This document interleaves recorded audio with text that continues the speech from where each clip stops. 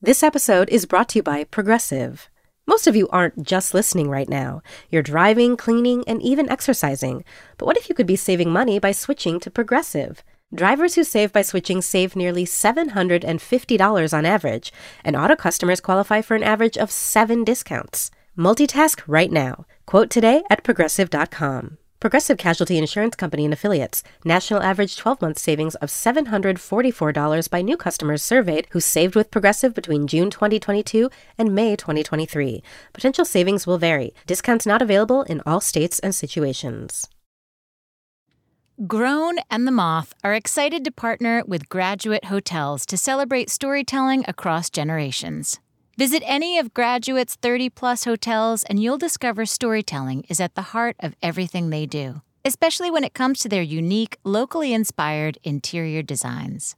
Not only has the Moth hosted a series of open mic story slams at Graduate Hotels, but members of our staff have also had the privilege of visiting Graduate Hotels as guests. From Ann Arbor, Michigan to Oxford, England, our team has experienced firsthand the rich storytelling and memorable design touches that make a graduate stay so special. So the next time you're visiting a beloved college town or dropping by your alma mater, stay at Graduate Hotels and save up to 30% with exclusive code MOTH. Thanks again to Graduate Hotels for their generous support and their commitment to telling the unique stories of their local communities. Go book your stay now at graduatehotels.com and remember to use code MOTH for up to 30% off.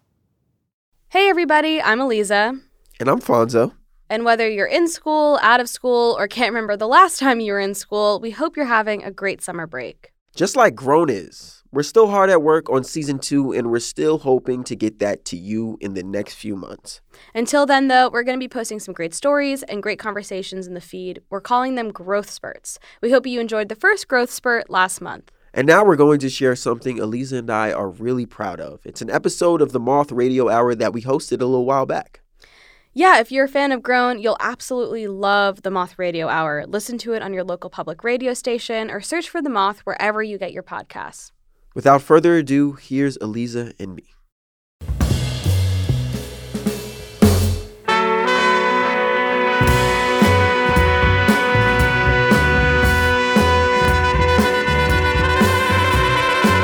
From PRX, this is the Moth Radio Hour, and I'm Fonzo Lakaya. And I'm Aleeza Cosme.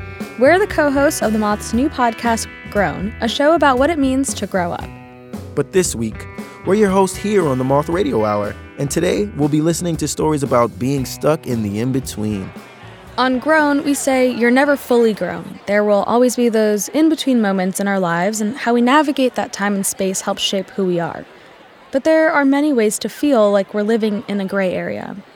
Take our first storyteller, Carl Cannon. Carl told this story in 2016 at the Cooper Union in New York City. Here's Carl.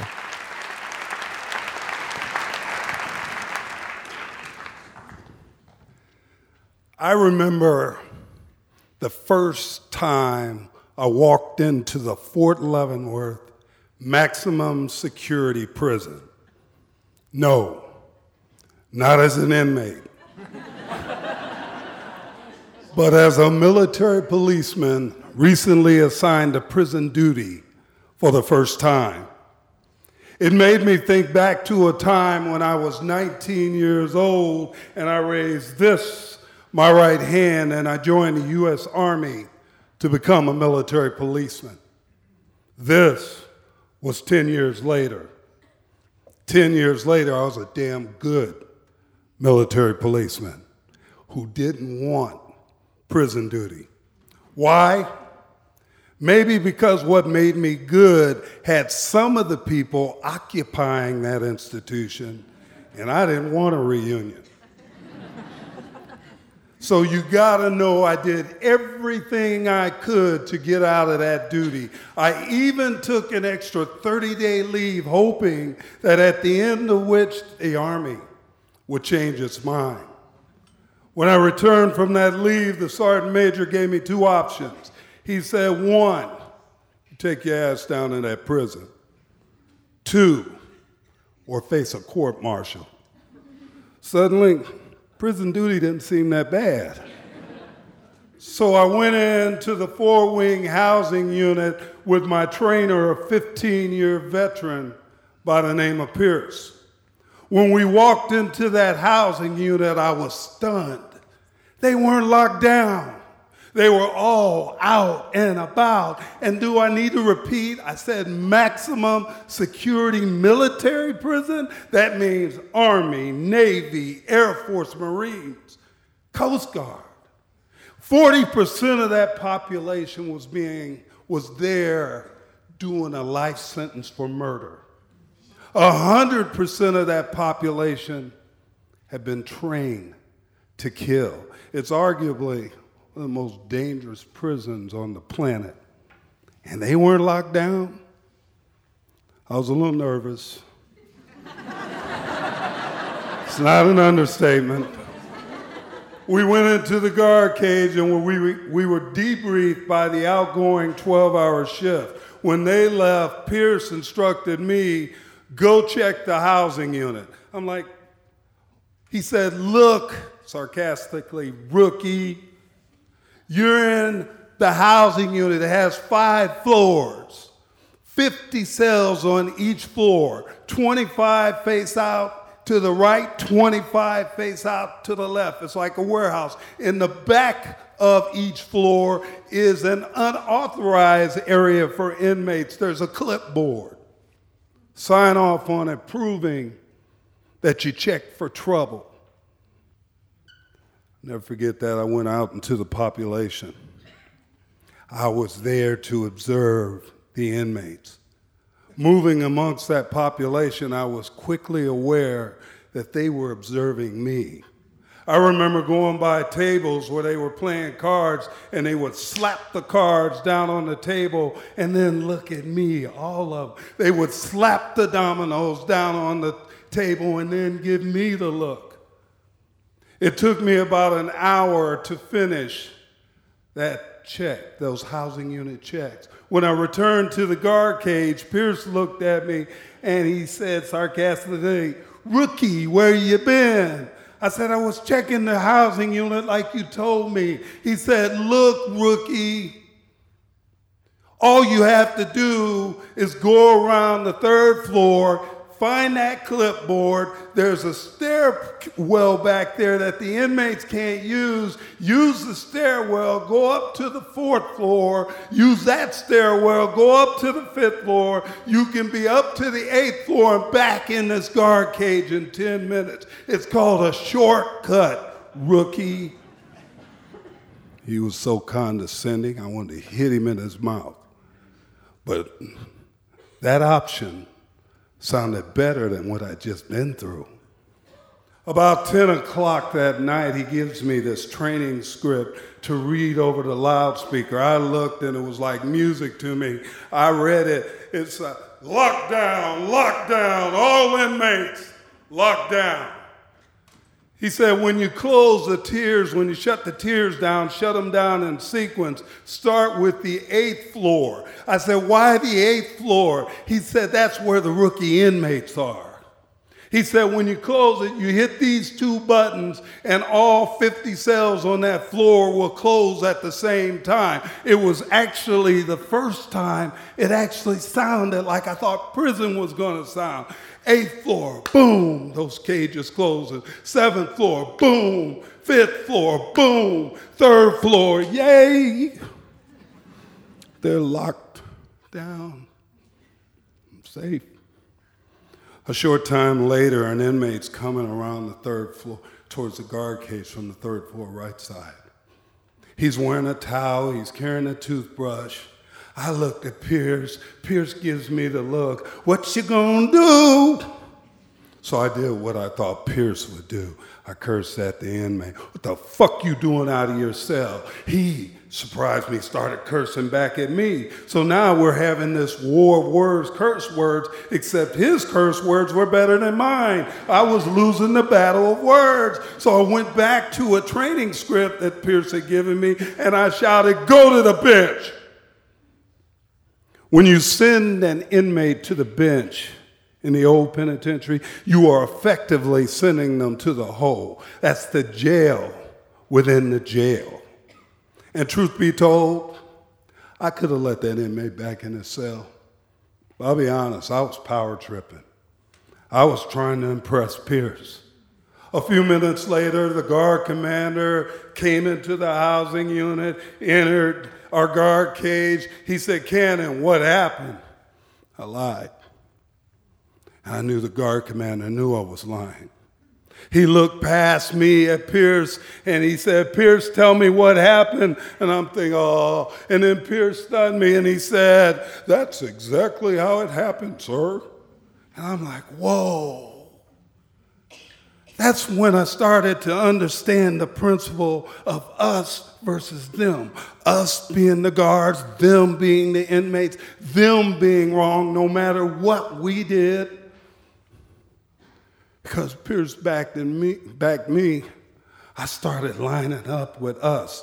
I got a little size on me. So anytime one of us were told no by an inmate, they called me.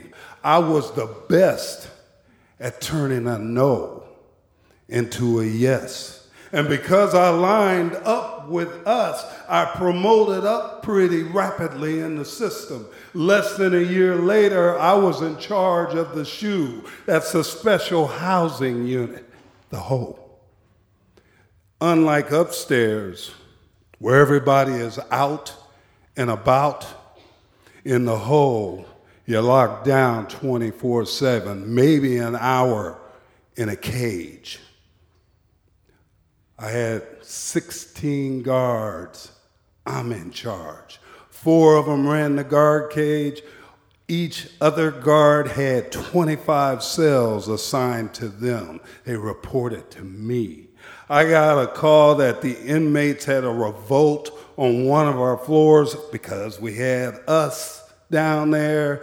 The inmates had trashed the tier. That means they had blocked the toilets. There was feces, urine, water, food, garbage everywhere. I went down to restore order. I passed cell 138. The inmate inside said, "CO, can I talk to you?" I said, "What you got?"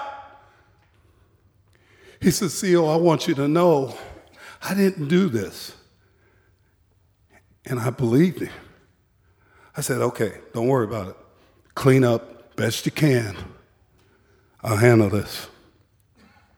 About 4:30 a.m., it was time for the breakfast guards to come into that very floor. It was my job to open the tunnel door to let those breakfast guards in. I had ordered that the lights come on in that housing unit.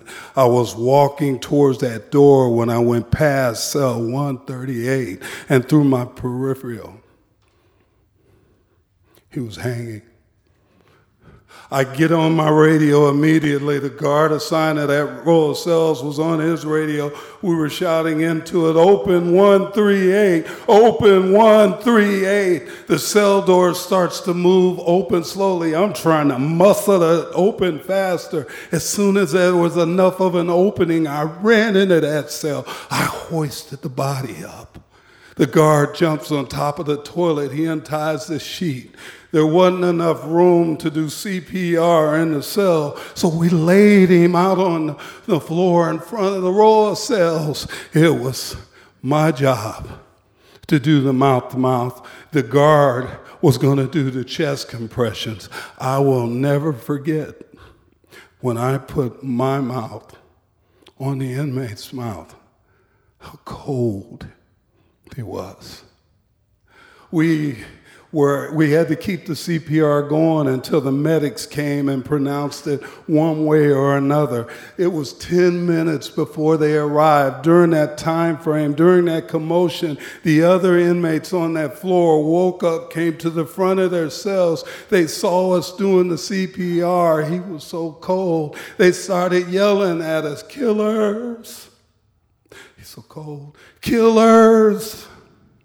I got mad. No, not at the inmates. I got mad at me. I knew somebody took a shortcut. I knew we had all been trained to take shortcuts. There was no way they were checking his cell, and he was so cold. I left the prison that morning, mad, determined never to return. The next day, I get a call from the captain. I told the captain, I do what you gotta do. I don't care. Court-martial me. I'm not going back. He said, Cannon, you're gonna be all right. I'm not worried about you. He said, you've been through worse. You've seen worse. You will get through this. He said, where I'm concerned, Cannon, is the men that work for you. If you don't come back, the amount of respect they have for you, I'm worried about what it'll do to them. And I thought about that. And I thought about going back. And I thought about that inmate in cell 138 who I learned had gotten a Dear John letter that day. That inmate who was living in a life of despair, who was depressed, whose last statement to me was, I'm innocent. And that was important to him. I thought about those men that respected me.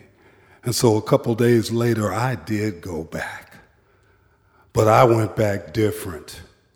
I went back with a battle cry called respect. And respect meant listening to people, listening to the inmates and their stories and their regrets. When I listened, I learned that most inmates, if they could go back in time to that first incident that led to the second incident, knowing what they know now, I learned that they would not repeat the same act. I also learned that inmates are people, human beings, and human beings deserve respect too. So I started using words that were different. Please, thank you. And because we started using those words, the tone between the inmates and the guards began to change to a tone of mutual respect. I retired from the military and I left the Bureau of Prisons. It's been over 10 years since I've been gone, but I have never forgotten those stories. I have never forgotten that young man in cell 138. And I take those stories today, and I support at-risk kids. Put your eyes on me. I was the best at keeping them in. Today, I'm a part of you.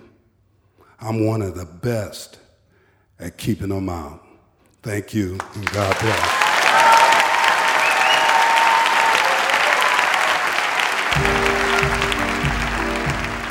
That was Carl Cannon. Carl has continued his work with at-risk kids. He launched the Elite Outreach Program in 2006 in his hometown of Peoria, Illinois. Elite employs ex-felons to assist educators with supporting youth who are overcoming difficult circumstances. The results have been a 70 to 88% rise in academic standing. Carl's autobiography titled Full Cannon, co-authored with Lance Zedrick, is available on Amazon. For Carl, being pushed in the gray space was a good thing because it helped him confront his biases, made him realize it isn't always us versus them, and has led him to the work he does now. Fonzo, can you remember a time where you found yourself stuck in a gray space? Yeah, I find myself in the gray space a lot. I see myself as an empath, and I think a lot about how people view me and the decisions I make and the choices I make. And so it helps me change perspective. In a moment, a man moves across the world to meet his birth family when the Moth Radio Hour continues.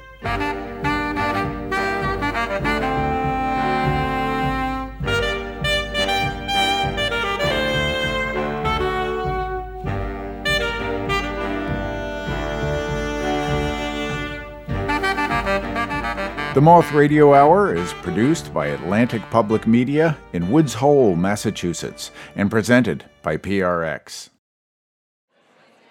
This is the Moth Radio Hour from PRX. I'm your host this time, Aleeza Cosme. And I'm your other host, Fonzo Lacayo. In this episode, we're talking about being caught in the in-between world. Fonzo, we've spoken in the past quite a lot about how being brought up surrounded by a mix of cultures from our parents and our communities has impacted our lives, and often in a positive way. How do you think that being caught between multiple worlds has made you a more whole person?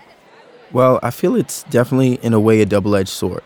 In one hand, you're not fully immersed into one culture or one place, so you may reach out and find what fits best for you or doesn't fit best for you.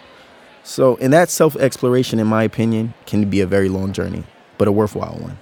Well, like we heard in Carl's story, realizing that the world isn't just black and white can be overwhelming, but it can also help us learn more about ourselves. That is totally true, especially for our next storyteller, James Hahn Matson. James told this story at a main stage in Traverse City, where we partnered with City Opera House and Interlochen Public Radio. Here's James, live at the Moth in Michigan. When I was 17, my North Dakotan parents sat me down at the dining room table and showed me a letter from my birth family.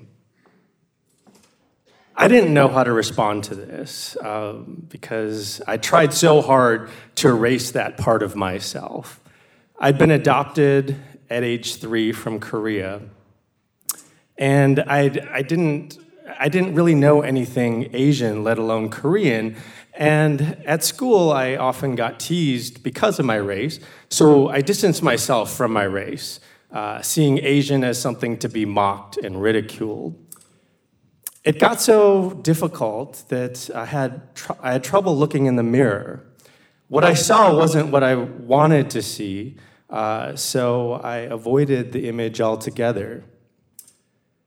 Well, my parents, they sensed that something was wrong, and so they actually wrote a letter to my adoption agency, thinking that the problem stemmed from those first few years of my life, those unknown years. Well, my birth family actually wrote back, and so at the dining room table, my mom hands me this letter along with these pictures. And I'm stunned, but I take the letter and I take the pictures and I look at the pictures and I think, these people look weird. They don't look anything like me. They can't possibly be related to me.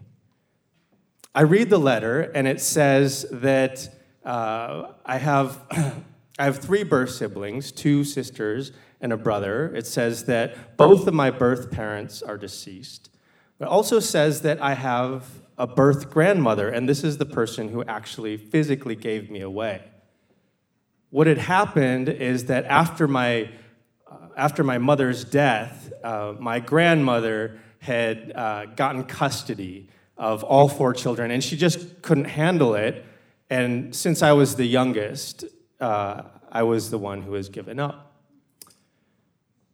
Well, my mom leans into the table and she says, "Isn't this amazing?"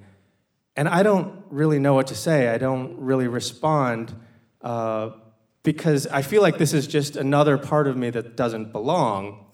And besides, all these people come from a land full of Asians, and I couldn't imagine anything worse. But still, I take the letter and I take the pictures and I stuff them in a drawer and I don't think about them for a while.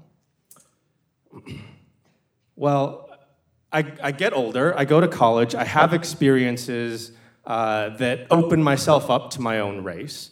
And so I become curious about my birth family. I find the letter and I write one of my own. And what transpires is this ongoing communication between myself and my English-speaking birth sister, Mi Kyung, and she is the closest to me in age. What also happens as a result of this ongoing back and forth is that this new identity develops inside of me. I am a Korean person, I think, Korean language, Korean culture, Korean food, it's all embedded in my DNA, and it just needs to be unlocked.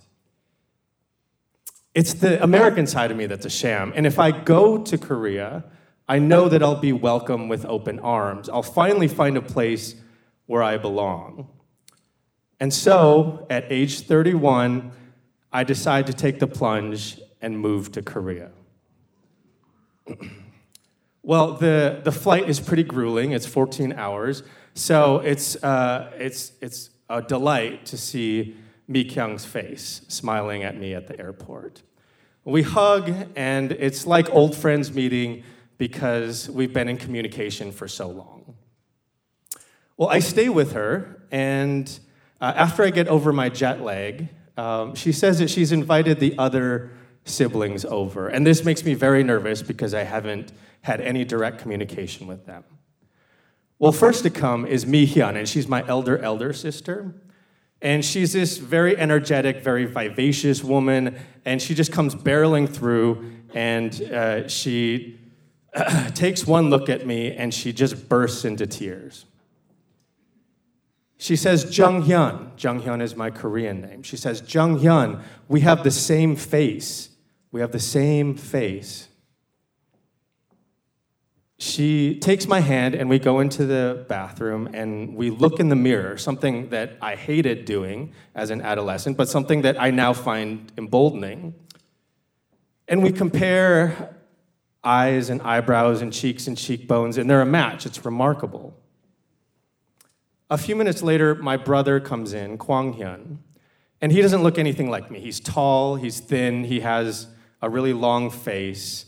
And as soon as he sees me, his face cracks, and he has to leave the apartment. Well, when he comes back, his eyes are all red and puffy, and he opens his arms, and I fall into his embrace, and it's one of the safest places I've ever been. Well, as is Korean custom, my siblings give me a gift, and this gift is a gray t-shirt with a whole bunch of nonsensical English phrases written all over it. Across the top are the words, in big letters, are the words, premium stylish man clothing. I don't like this shirt. But they do, so I put it on, and that afternoon, we talk, and the conversation veers towards grandmother. And it's decided that I need to go see her. I need to meet the person who actually gave me away. So we all pile into my brother's car, and we head to his apartment where grandmother lives. And on the way there, my heart is racing and my stomach is fluttering, and I just don't know if I can do this, you know? I don't know if I can actually go see the person who changed my life so dramatically. When I get there, I don't know if I can go through with it, and I tell them, but they gently urge me in, and I finally walk in. I walk down this long hall, and to the left, there's a small bedroom. And on the floor of the bedroom is my grandmother. My grandmother is just looking at the floor. Mi Kyung comes up beside me, and she says, "Grandmother, this is Jung Hyun."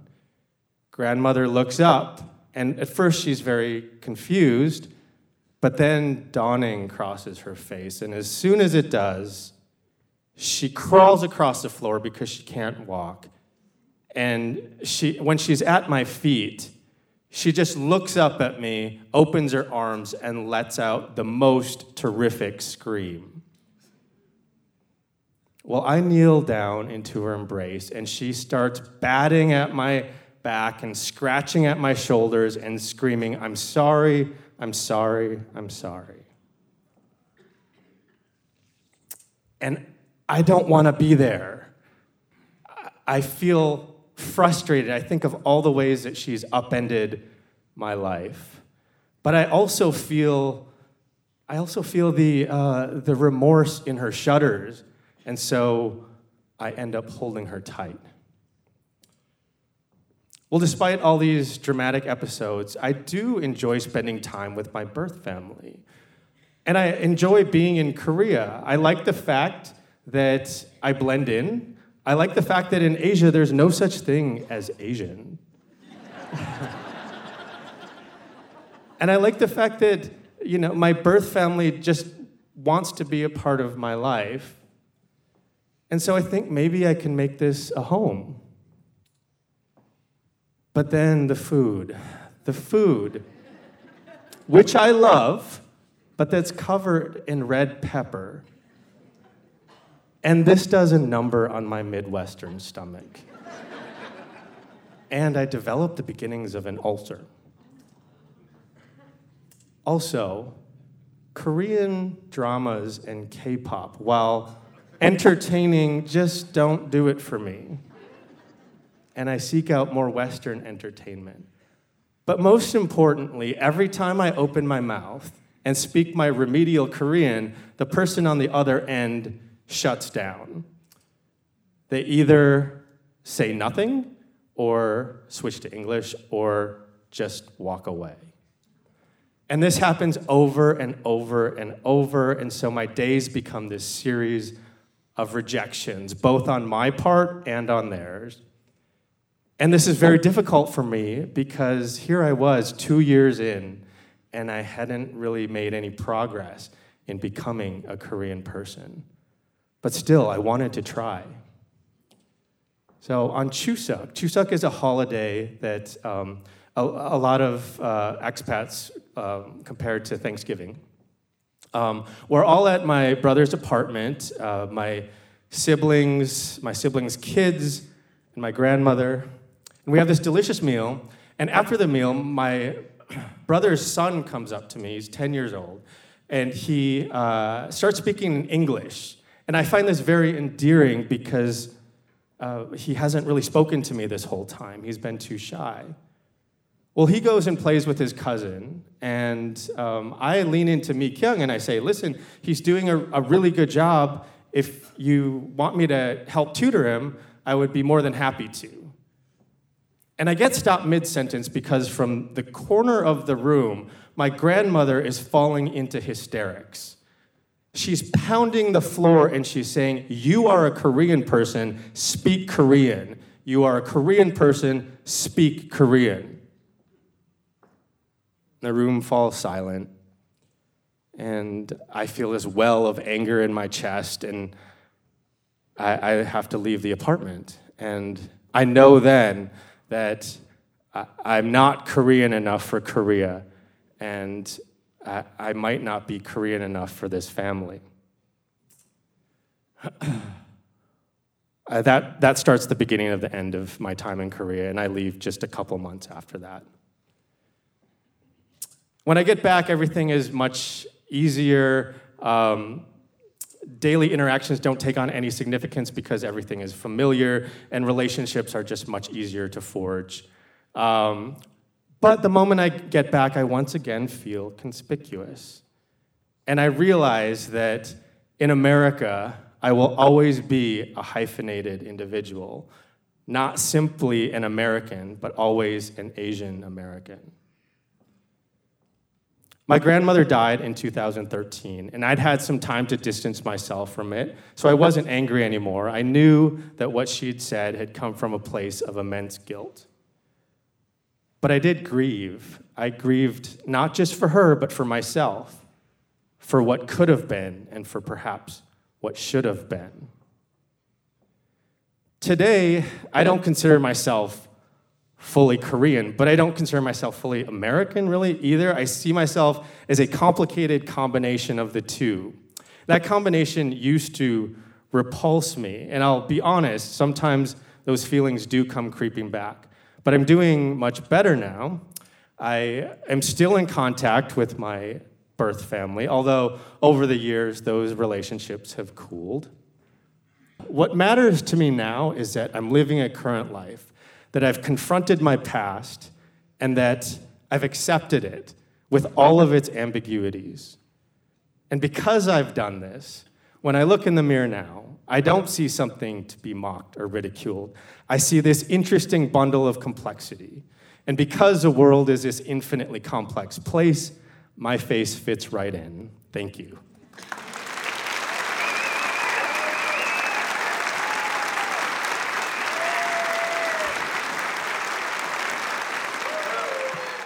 That was James Hahn Matson. He's the author of 2 novels, The Lost Prayers of Ricky Graves and Reprieve, which was named the best book of 2021 by Harper's Bazaar, Esquire, and more. And it was featured on The Today Show. Keep an eye out for his upcoming novel, The Grand Imposters, from William Murrow HarperCollins. Aleeza, this week, I met with James to talk about his story and asked him about the experience he had in college that, as he said, opened him up to his own race. College was very eye-opening for me in the sense that it was the first time where I had a group of Asian friends. And I didn't really think that was going to happen ever. But then in college, I ended up meeting one of my best friends who was Malaysian. And he was an international student, and he introduced me to other international students. Because I was surrounded by so much Asianness, it just became very normal for me. And this is what opened myself up to my own race and realizing, that I am an Asian person, and this is how I'm going to be viewed in the world. And this is how, these are the lenses through which I will see the world. To see photos of James and his birth family, visit themoth.org. In a moment, the road to the Miss America pageant when the Moth Radio Hour continues.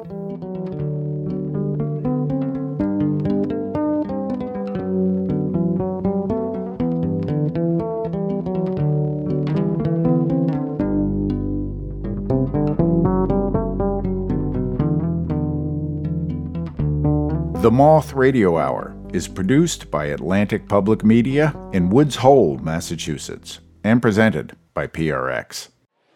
You're listening to the Moth Radio Hour from PRX. I'm Fonzo Lacayo. And I'm Aleeza Cosme. We've arrived at our last story in this hour about not quite belonging. On our podcast, Grown, we explore the in-between space between being a teenager and adult. But the truth is, this is something people encounter in all phases of their lives. Yeah, absolutely. And the older I get, the more I realize that we're all just trying to find our place in the world. Or being told by the world who we should be, which was the case for our next storyteller. Nicole Kelly told this story at a Moth main stage in Iowa City, where we were presented by Iowa Public Radio. From the Englert Theater, here's Nicole.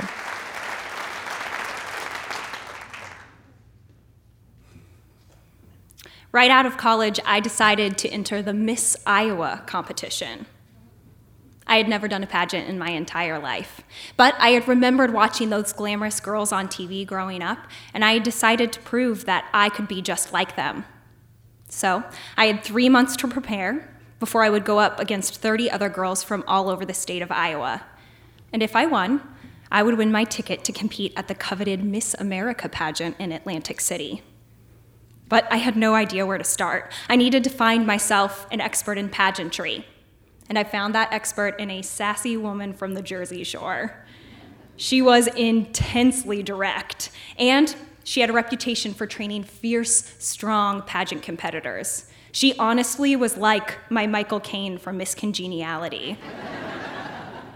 So we got to work. We booked open conference room spaces, and in these quiet moments under fluorescent lights, she would teach me the very important things like the right amount of hip sway to use when walking in a swimsuit on stage, which, by the way, is enough to be confident and sassy, but not enough to be overly sexy.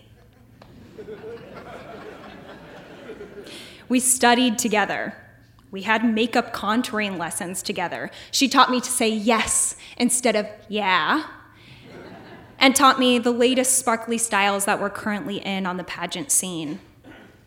When the week-long Miss Iowa competition began, I started the competition in a private interview with the judges, where I think I perfectly executed saying yes instead of yeah. Up next on stage was the preliminary competition. And this was a roller coaster of emotions. But after the first night, they called my name as the winner of the swimsuit preliminary award winner.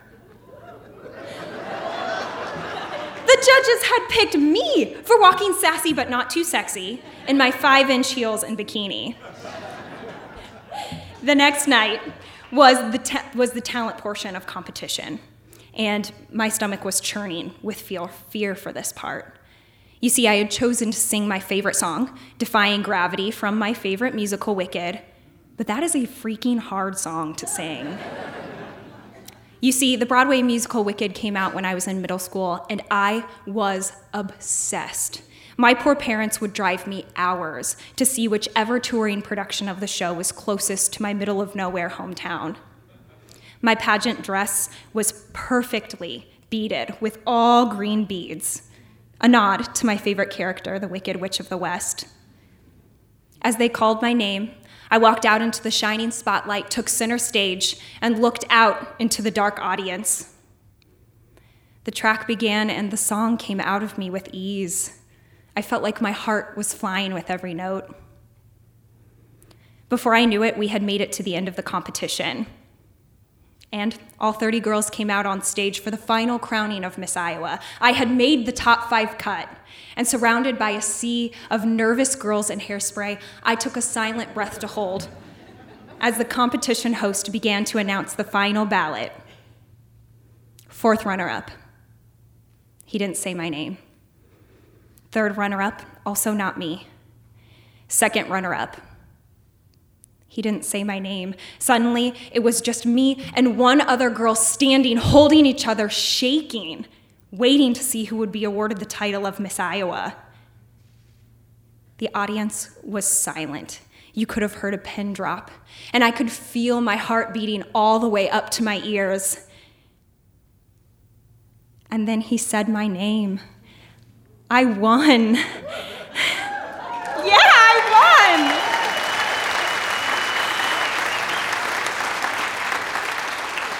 But let me tell you, I was in complete shock. I was barely able to laugh or cry or even talk. And before I knew it, they were putting a crown on top of my head, giving me a sparkly sash, handing me a bouquet of flowers, handing me keys to a car I would get to drive for a year for free. And then suddenly a person honestly brought out a fur coat and put that on me too.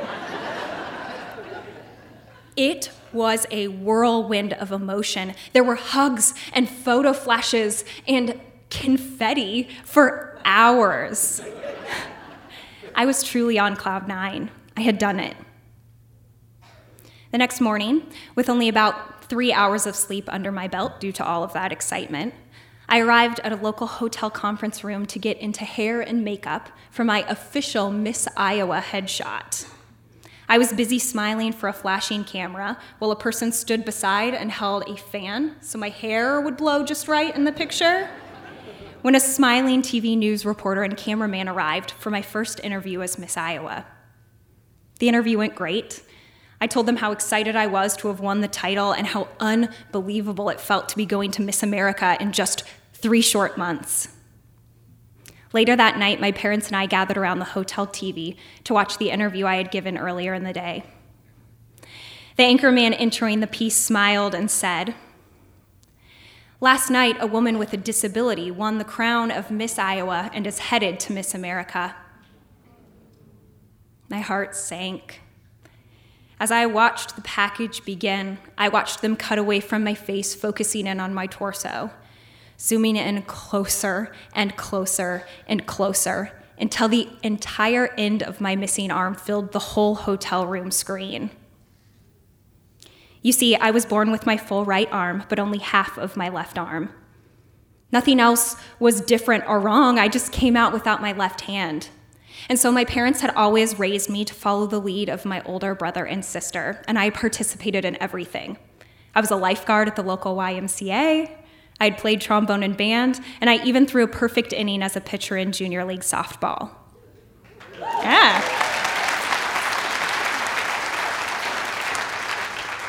But I was always aware of my difference. When going off to summer camps, I knew that I always had to come up with funny jokes about having one hand in order to make my other cabin mates comfortable. Strangers would always point and whisper in amazement if I ever had to stop to tie my shoes in public.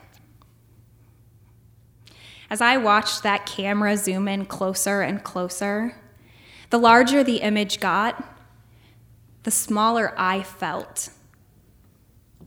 It was like I was a prop in my own story. It was as if the reporter was saying, "Isn't this sweet, kind girl lucky?" It made me feel utterly stripped and violated. Don't get me wrong, I expected to speak publicly about having one hand if I had won the title of Miss Iowa. But that is not what we had talked about in the interview. That was their voice, their packaging, turning my story into pure inspiration. I had won the title expecting it to prove how very like the other girls I was, and yet here was this first story only focused on my difference. In shock, I turned my head to my parents. I opened my mouth to try to speak, but nothing came out. My parents quickly jumped in to try to console me. This was just one bad news reporter and just one bad news station. To my complete horror, hours later, every news outlet around the world had picked up on my story. My inspiring story had spread like wildfire, and everybody wanted to talk to the disabled girl going to Miss America. I got requests to be a guest on The View. The Today Show asked me to interview with them, and Jay Leno even used me as a setup to one of his jokes in his opening monologue. The entire world was telling me that they were both shocked and inspired that someone like me could win a ticket to compete at Miss America. It didn't matter if I had interviewed best, sang well, or worked really hard to have rock-hard abs in my swimsuit. It was clear that I had not won the title of Miss Iowa, but my disability had. I continued to receive a multitude of interview requests, and out of complete anger, I said no to them all. 3 months later, I arrived in Atlantic City for Miss America, feeling utterly defeated. I continued to receive a magnitude of attention, and I hated being used as a marketing tool for the impending live telecast, because I was always the prop, and it was always stories of pure inspiration. But I still wanted to be crowned Miss America. I still wanted to prove that I could do it. I still wanted to make my entire extended family and the 3 busloads of people who had come all the way from my tiny hometown to watch me compete proud. I still saw this as a chance to prove that I was no different. I saw this as another chance to set the record straight. I didn't win the title of Miss America, and I returned to Iowa ready to crawl into my shell. I wanted to be left alone. I wanted to stew in my anxiety and my depression. Everything about that experience had felt so out of my control. A couple of weeks later, while I was still very much in hiding, an email hit my inbox from a woman in Long Island. It read, "Seeing you on the Miss America pageant, my husband and I started crying. We held each other as we watched this beautiful, confident, sweet girl strutting her stuff up on this stage. This was the sign that got us through the initial shock of learning that our unborn baby girl was going to be born with one hand. And now we can't wait to welcome her and hug her and show her that she too can do anything." I was so focused on the validation of my able-bodied friends that I had completely denied the opportunity to proudly step up and represent others like me. I was so afraid of my arm determining how other people saw me that I let my rejection of it do the same. And this was just one of hundreds of emails that flooded my inbox from families across the country, all living with children with one hand. You know, in my favorite musical, Wicked, at the end of the first act, the Wicked Witch of the West actually meets the Wizard of Oz. When she meets him, she finds that he cannot magically fix the problem that she has of the way that the world perceives her green skin. With this realization, she proudly steps into her true self and fully embraces the way that the world perceives her. I realized for the first time that I had gone into this competition all wrong. Instead of my messaging being trying to be how very like everyone I really was, I should have been proudly embracing the reality of my difference. So instead of becoming Miss America, I became queen to an entire group of parents and kids desperately looking to change the perception around disability, to change the negativity I myself had fallen victim to. I think my favorite character from Wicked says it best. I'm through accepting limits, 'cause someone says they're so. Some things I cannot change, but till I try, I'll never know. Thank you.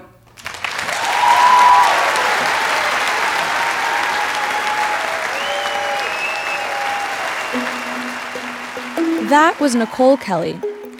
Nicole spends much of her time in advocacy work. She's the co-creator and co-host of the podcast Disarming Disability, which aims to break down the stigma surrounding disability. Nicole has spoken at schools, universities, and corporations across the country about disability equity and inclusion. That was our final story for this hour. But before we go, Aleeza, what's a time you felt caught between worlds? I guess the real question is, when's a time I don't feel caught between worlds?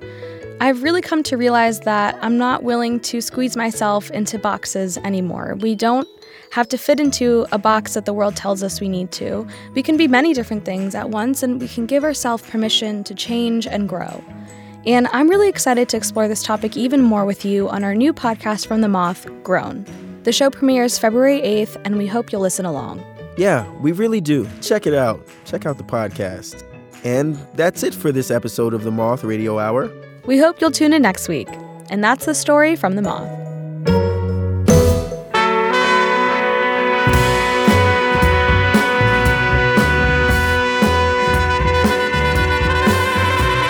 Your hosts this hour were Aleeza Cosme and Fonzo Lacayo, the hosts of the Moth's upcoming podcast called Grown.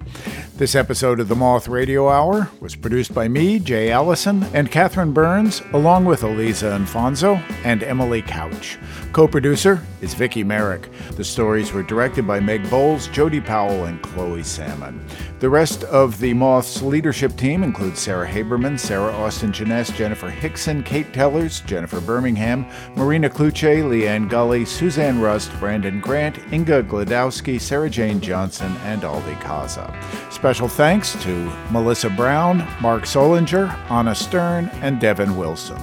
Most Stories Are True is remembered and affirmed by the storytellers. Our theme music is by The Drift. Other music in this hour from Moondog and Steve Fawcett. We receive funding from the National Endowment for the Arts. The Moth Radio Hour is produced by Atlantic Public Media in Woods Hole, Massachusetts, and presented by PRX.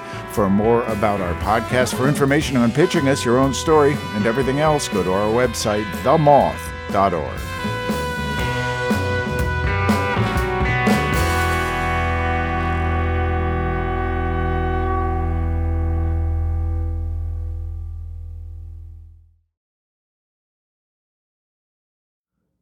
Ever wonder why we want to tell complete strangers our personal secrets? Or what a CIA spy can teach you about keeping things close to the chest? Read about this and see other fascinating articles on secrets in Grown's Pocket collection. Pocket is a website and app that finds the most thought-provoking articles from trusted sources all around the internet and puts them in one place. With Pocket, you can keep and find new articles to read, save articles for later, and even have your saved articles read aloud to you. If you want to dig deeper into this secret-worthy episode of Grown, head over to Pocket and check out our collection at getpocket.com/grown.